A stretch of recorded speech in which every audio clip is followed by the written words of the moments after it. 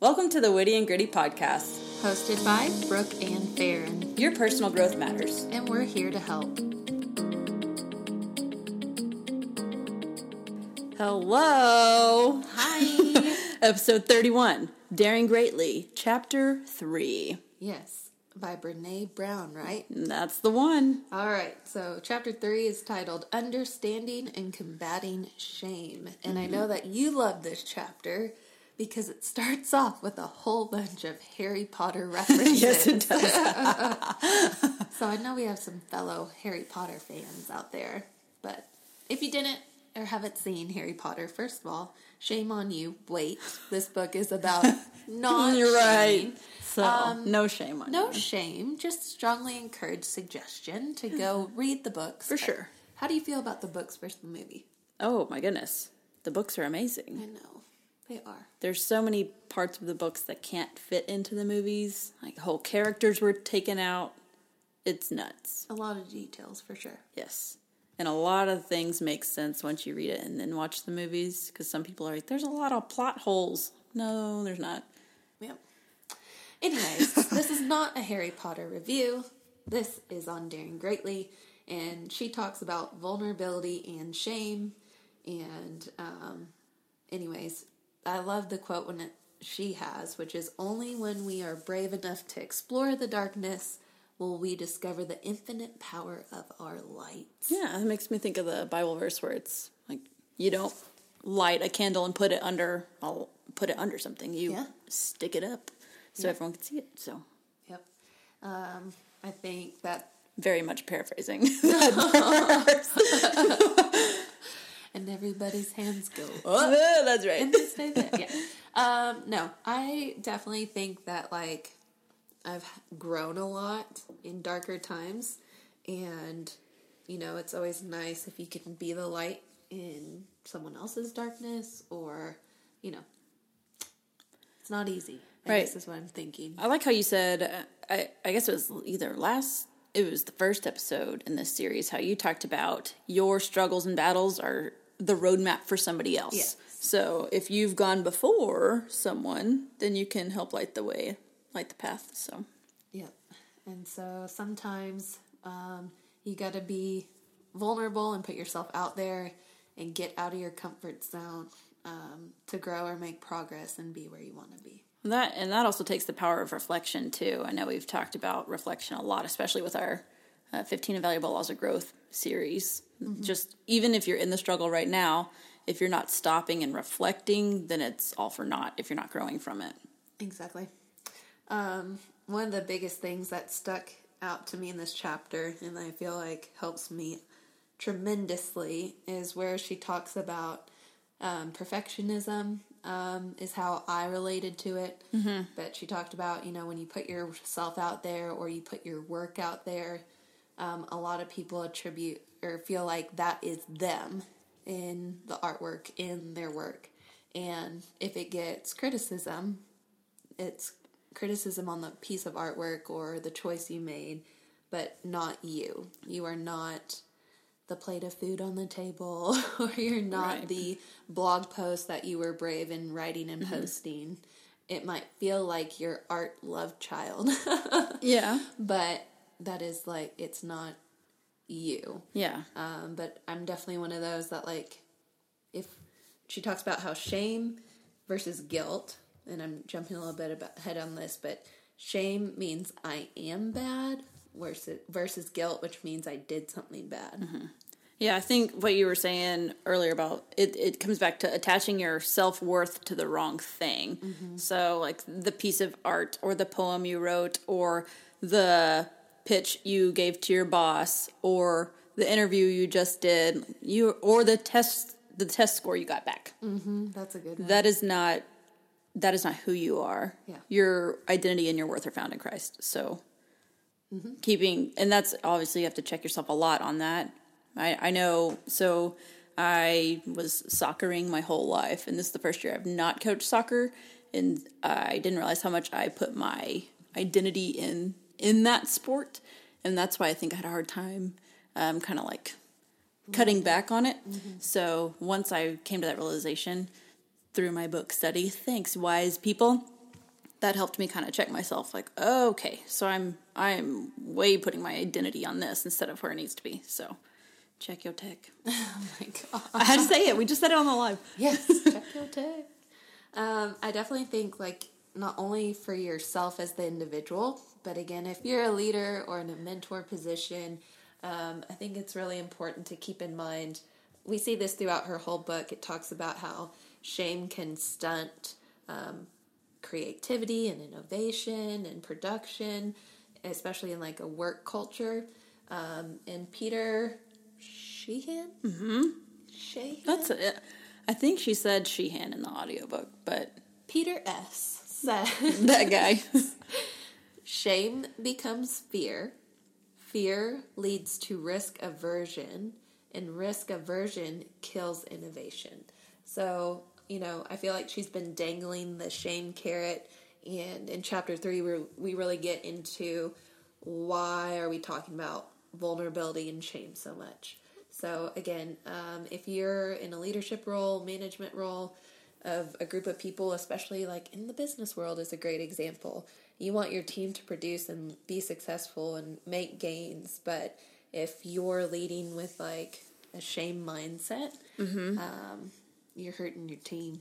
Big time. And we'll talk about that when we define those 4 vocab words here in a second. But I like how she talks. So she calls them the gremlins, the shame gremlins. So that's the terminology that Brene Brown uses. So if you ever hear her talk or anything like that, she uses shame gremlins and or the shame tape, or like, to me in my head that's negative self-talk. Yeah. Or the inner critic. Mm-hmm. And I didn't realize, I mean, I just thought that was always the voice in my head. Yeah. I'm an Enneagram 1, so I didn't realize the inner critic was so vicious until I heard other people talking about their inner critic or their inner voice, and I was like, oh, yeah. So yours isn't mean to you? Okay. Yeah, same. I definitely thought, like, that's how, I guess mine might come more from, like, coaches or whatever, that, well, being hard on myself is how I get myself motivated and going and, like, where my drive comes from.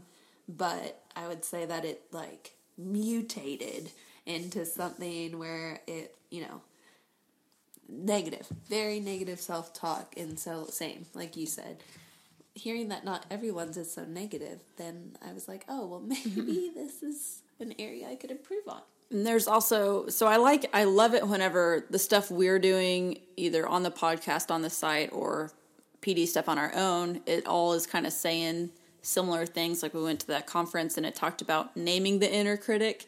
So did the Enneagram book. It talked about naming the inner critic. So I don't know if you've named yours yet. No. Mine's Lucy, short for Lucifer. Yes. I know I've mentioned it on the podcast at some random point in the episode, but there she is, Lucy. Sometimes she needs to shut the heck up. So that's what I tell her. Yeah. It's great.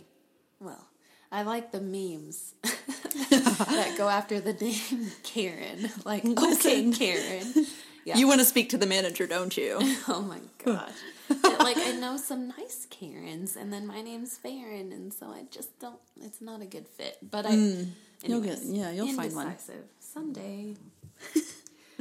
Okay, so obviously shame is not the easiest thing to talk about, and when I read that, I was like, yeah, that's why it's called shame. Yeah, you don't want to say anything about it. Yeah, but she goes into what her research has pulled as being the reasons specifically why it can be hard to talk about. Yeah, so if you have your book, it outlines it all nice and neat. So what is shame and why is it so hard to talk about it? She has 3 reasons why. We all have shame. So again, back to the everyone falls on the spectrum somehow. So everybody has shame unless you are a sociopath. And if you want to claim that, cool.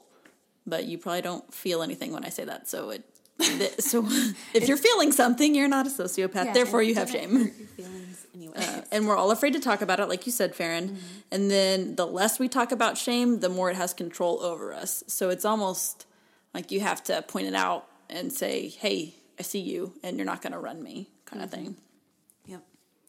And as we've said before, too, it's really important that you understand the context, how she's defining the word shame. just the shortest way I could find it in there, it talks about shame is the fear of disconnection.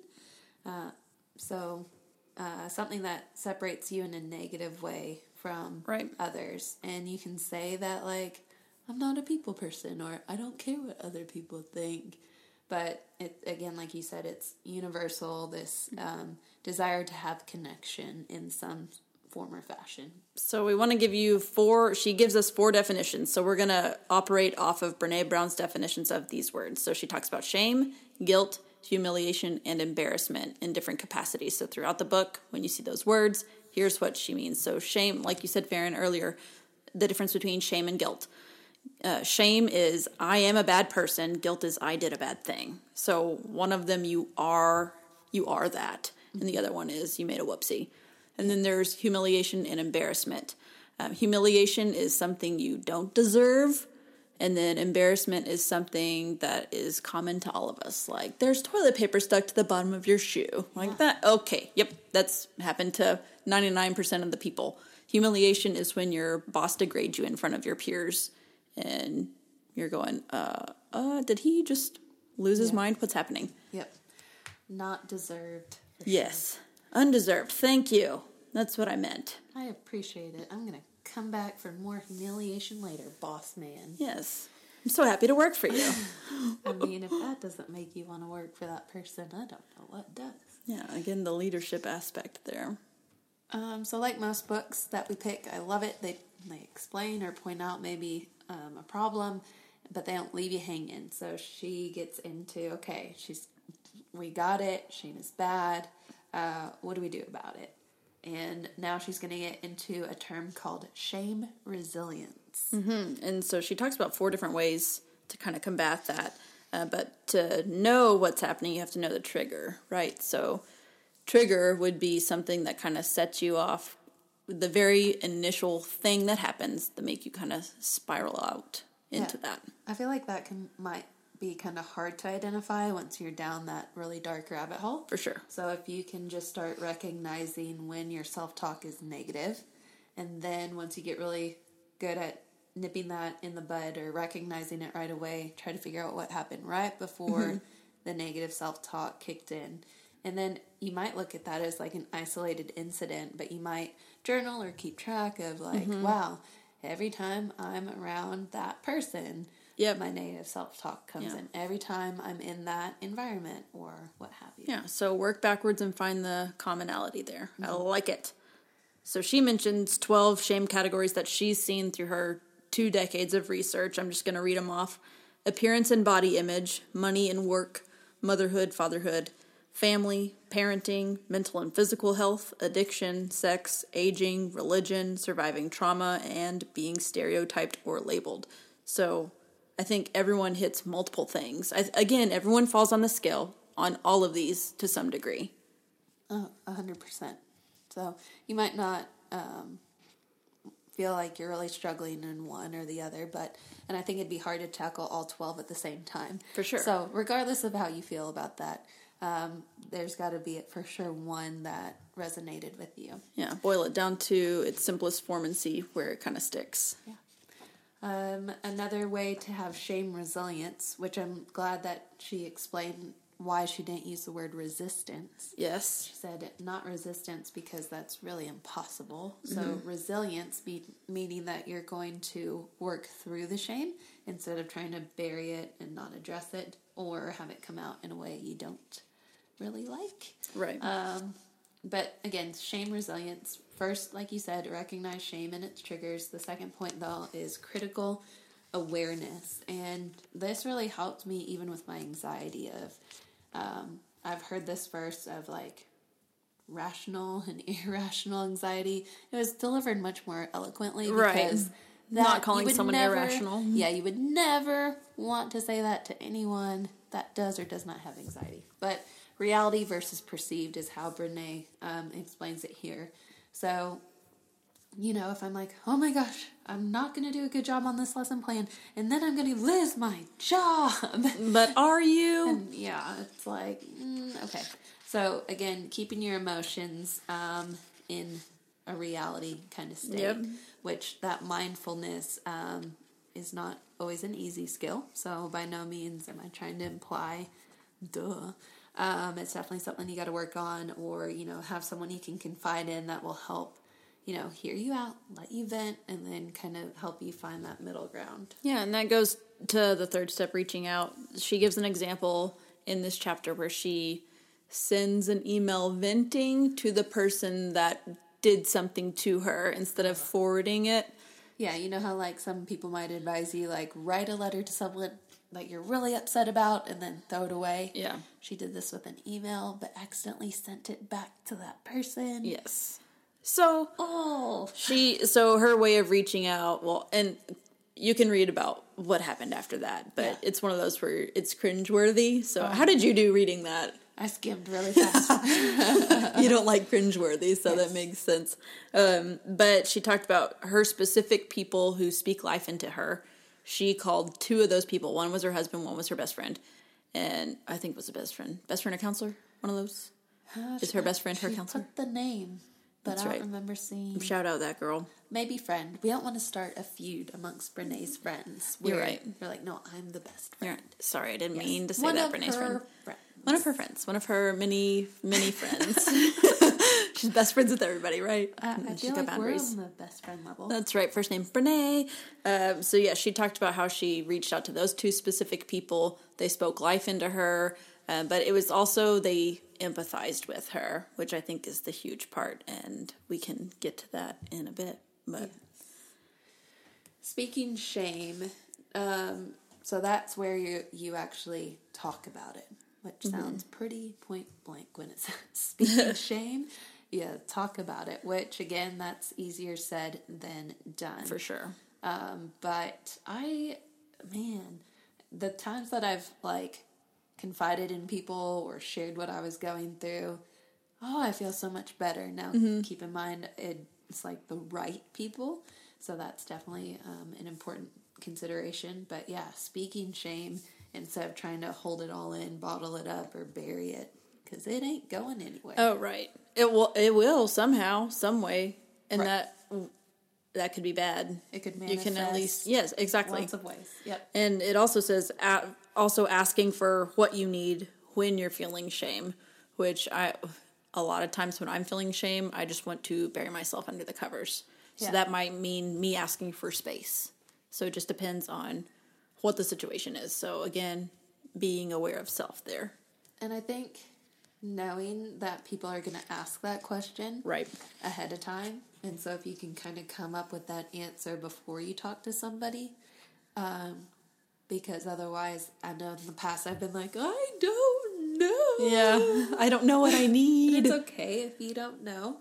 But man, if you could be like, Chick-fil-A. Yeah. Or just sit with me. Or have that friend that's going to say, I'm going to Chick-fil-A. Yeah. Send me your order. I'm bringing you an 8 count. Yeah. Or a salad. If you don't write me back, I'm giving you a salad. Yeah. Answer me. No, it just, when help is offered, man, just getting out of the house, just eating some food, just not being by yourself. So those are some ideas, but learn what works for you and go from there. Yep. All right. So then it gets into, again, more ways to deal with shame. She references Dr. Hartling on how we deal with shame, and she has it categorized in 3 different ways. And that's you either move away, you move toward, or you move against. Mm-hmm. So moving away would be withdrawing.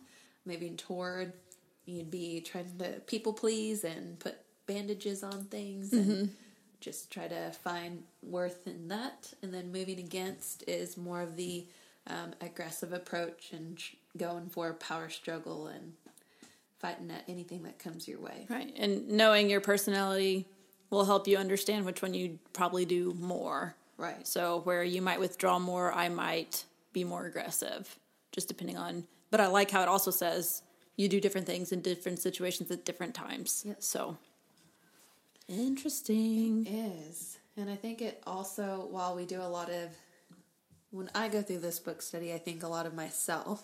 I think this is a good point to stop and point out that sometimes we're on the receiving end Right. of what someone else is dealing with. Very true.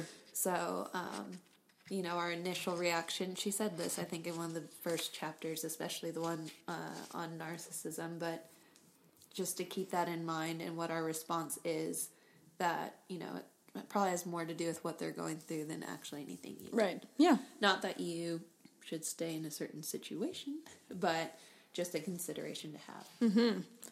The next section, she talks about webs and boxes and how men and women experience shame differently.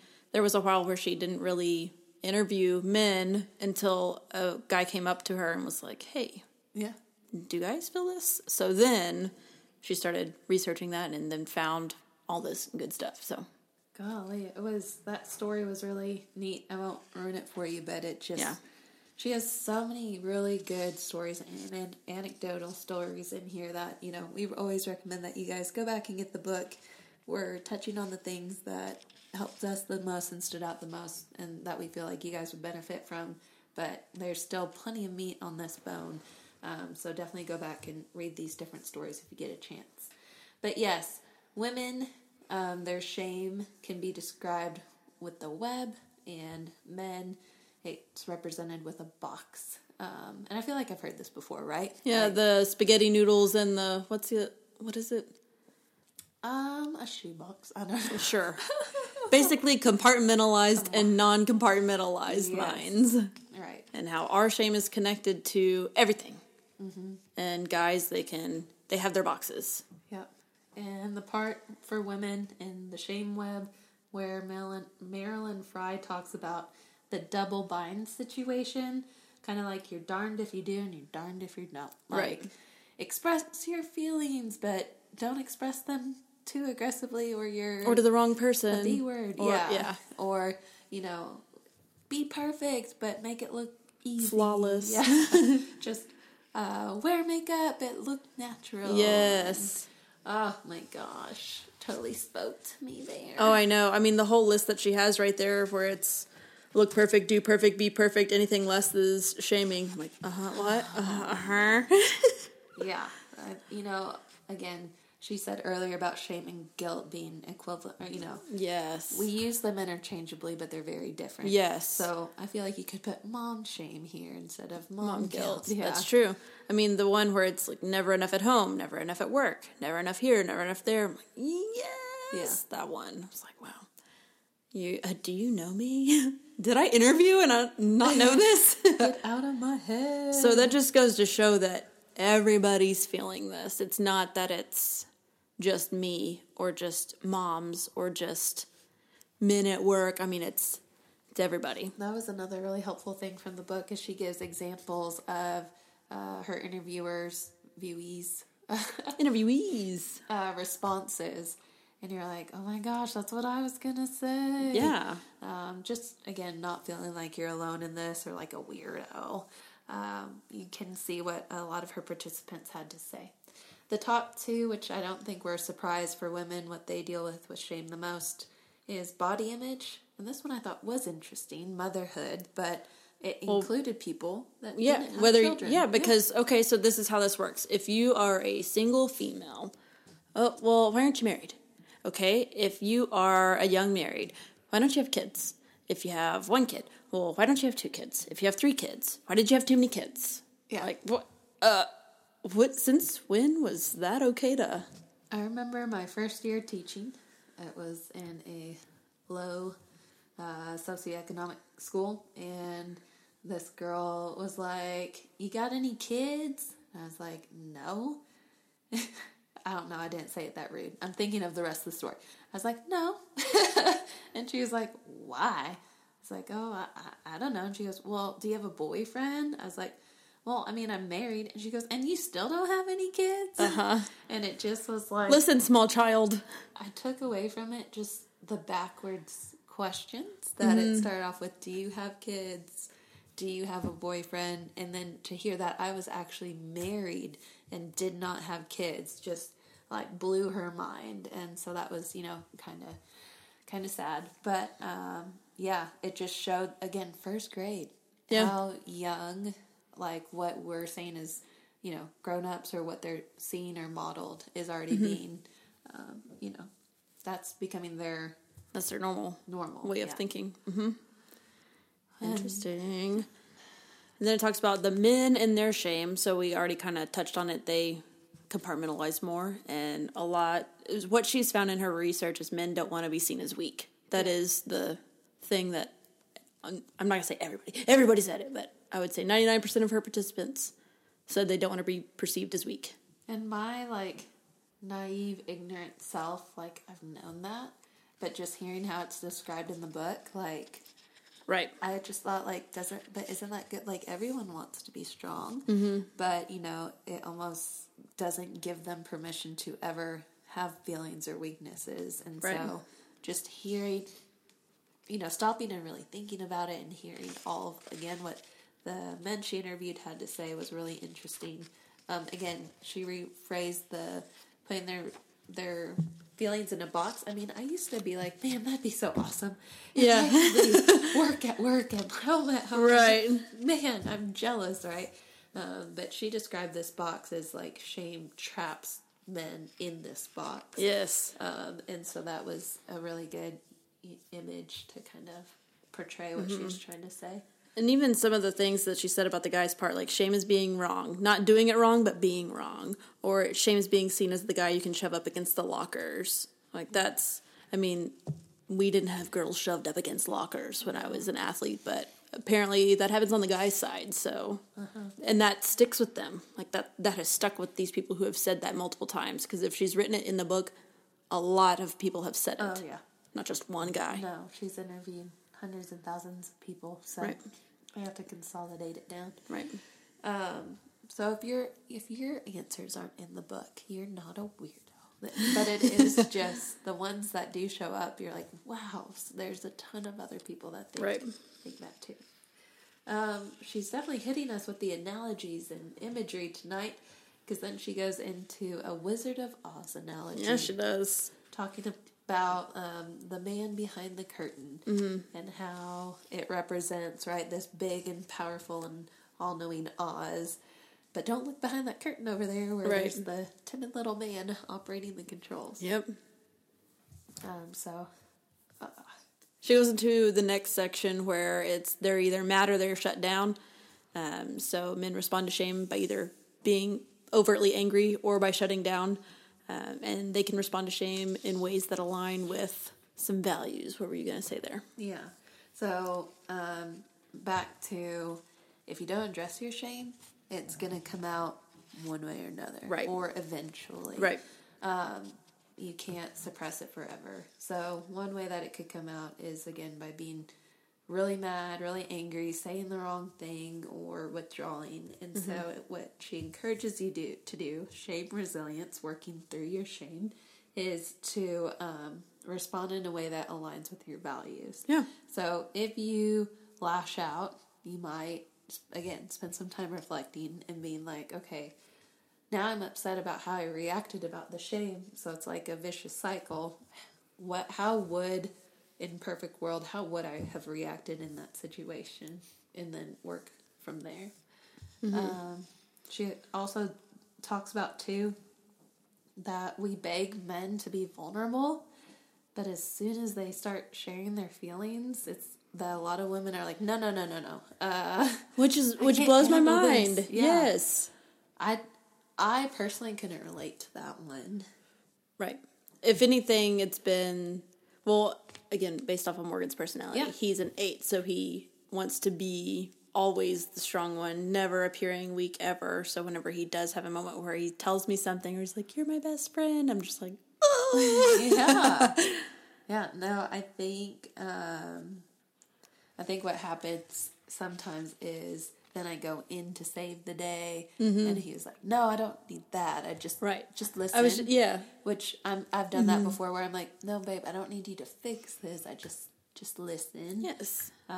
But yeah, so guys, I mean, just know that if whether it's a guy sharing his feelings with a guy or a guy with his girl, like, man, careful what you say, because probably won't forget it if it's hurtful. That is so true. Like what you, so there's been times where I've said something I was being vulnerable with someone I trusted, and they said back, "I told you so." Oh my God. I will never forget that moment. So it's just things like that. Like, and they may not have even thought twice about saying that, or, oh, they didn't really mean it. I will never forget that. Even if they came and apologized. Yes. So, again, be very careful what you're saying. But also, if someone is being vulnerable, it's very important to always thank them for being vulnerable, telling them that was very brave to do, and supporting them, being an empath, showing. She talks about how it's not necessarily feeling the exact situation they've been through. Like, oh, I've never been through the situation where I sent back that email. But you have been in a situation where you've misspoke to someone, and you're like, ooh! Yeah. So you can understand that feeling. So talking about, like, I've done that too. You're not alone in this. So that's important too. She talks about being thankful that they opened up to you, being proud of them, that they were being brave, and then also empathizing with them.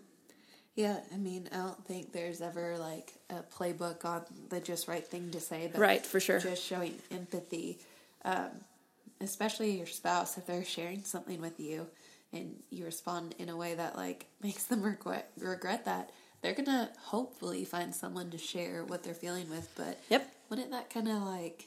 You want to be that person. You want to be that person, for sure. Right. You don't want them to be mad or shut down. You want them to continue to...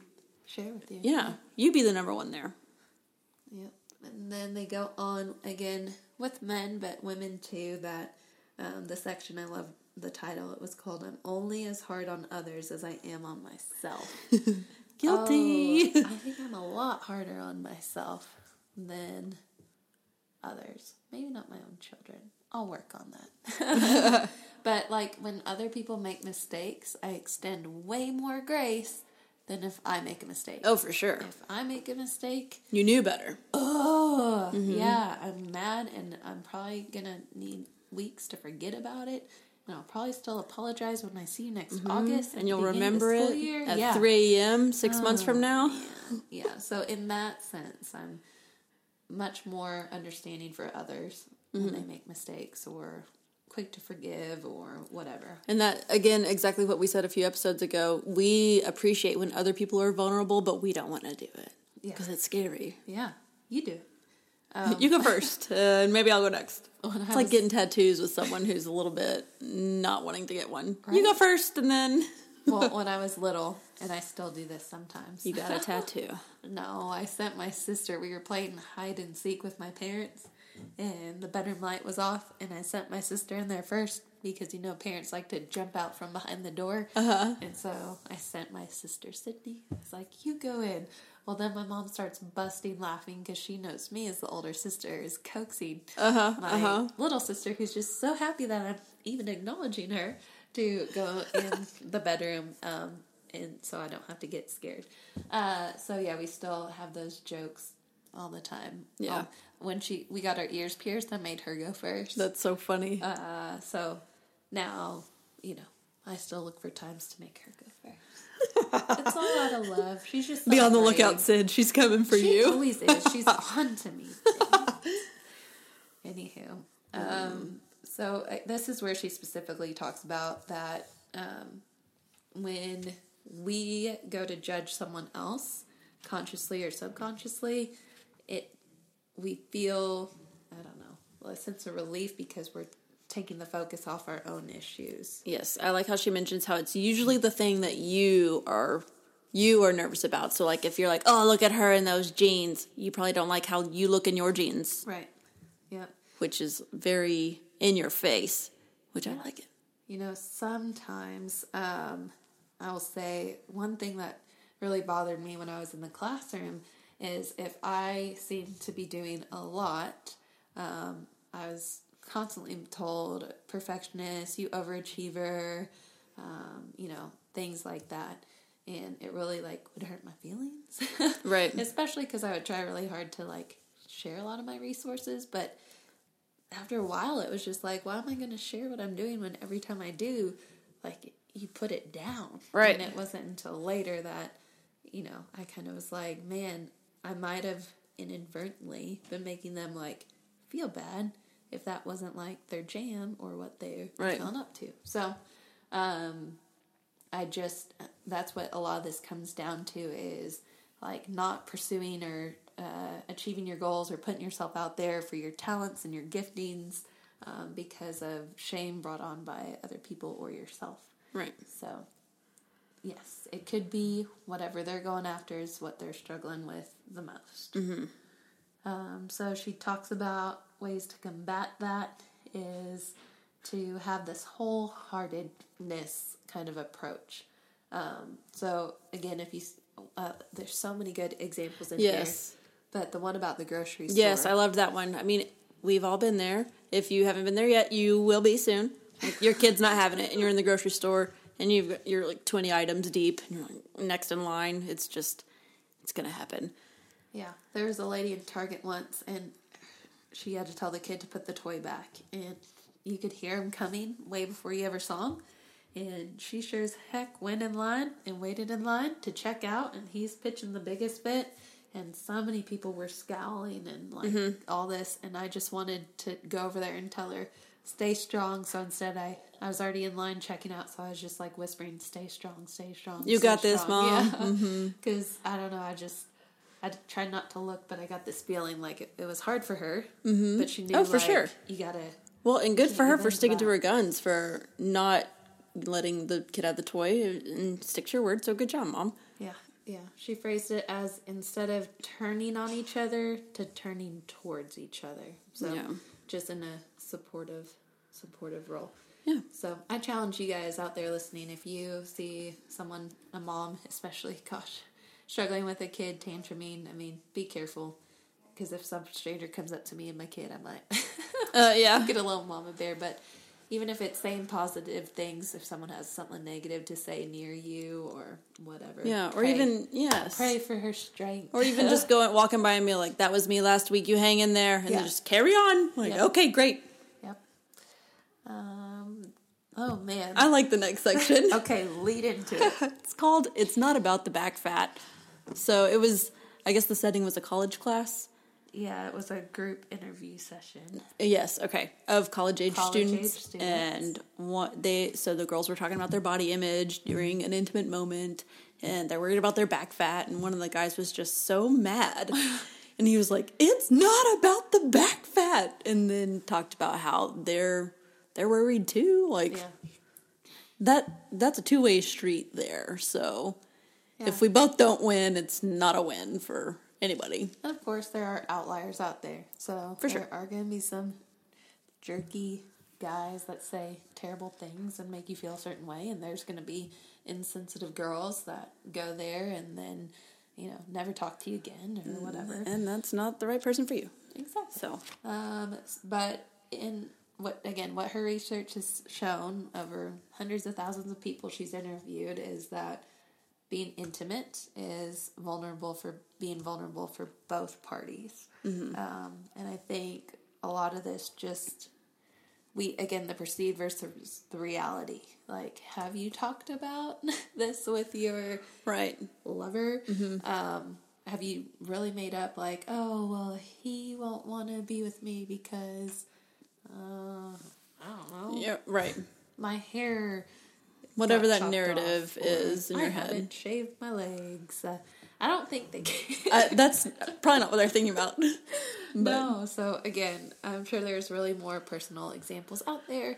But again, I'd go back to that perceived versus reality. I'd have those conversations with him or guys with her or whatever. Right. So I like how she said there is no intimacy without vulnerability. Yes. Oh man, that goes for for anything, for the bedroom or friendship. Yes, or being a close knit family. That's or right. Being comfortable I hope my kids are comfortable asking me the most personal questions. Well, they're either going to get information from you or bad information, not filtered by you. Yeah. What would you rather them have? Right. So, ask all the questions, kid, because I'm going to give you biblical truths, honesty, in the lens that I want you to see it in, as opposed to what you Googled. Oh my gosh. The intranet. The intranets. We gotta Shut it down. Shut it down. No internet for no anybody. smartphones ever. Dumb phones for you. You get a dumb phone. You get a dumb phone. Oh, Lord. Man, I'm just not ready for that. No, I'm not either. Oh, we might have someone on to talk about that. Oh, okay. Eventually. Listener's choice. Yes. Things in the works. Excellent. We kind of mentioned this already, but again, when you're having these conversations, just remember that you can't take it back. Yes, I think too what it's saying here is that if you confide in somebody and they use it against you or share it with people they shouldn't, that's really hard to come back from because you've shown your willingness to use the sacred information as a weapon. Yep. And Marble jar friends would not do that. marble jar friends. I need a shirt. You're my marble jar friend. You fill my jar with marbles all the time. So yeah, it's one thing to have a negative reaction, but man, if you hold that over someone's head or share that with someone you shouldn't, 'Tis manipulative and wrong. gosh, Don't be that guy. don't do it. Just not a good look. Yes. All right, and then the last part of this chapter is the heading is becoming real. So, there are reality norms out there, and golly, social media, this and that, and all these rules, and you can decide and make the conscious decision whether or not to play by those Yep. rules. So, if you don't want to take selfies, don't take selfies. There you go. I think that's what she's getting Yes, at here. that's gotta be it. We see you. No, but, just like being married by a certain age, Yeah. or buying your first house by a certain age, Yeah. or making partner by, all these made-up rules either in our head or maybe expectations placed on us by others. It's up to you whether you want to confide by or play by those rules or not. Yeah, and what is your moral and religious compass telling you? Does it say anywhere specifically that you need to be married by a certain age or that you need to be married?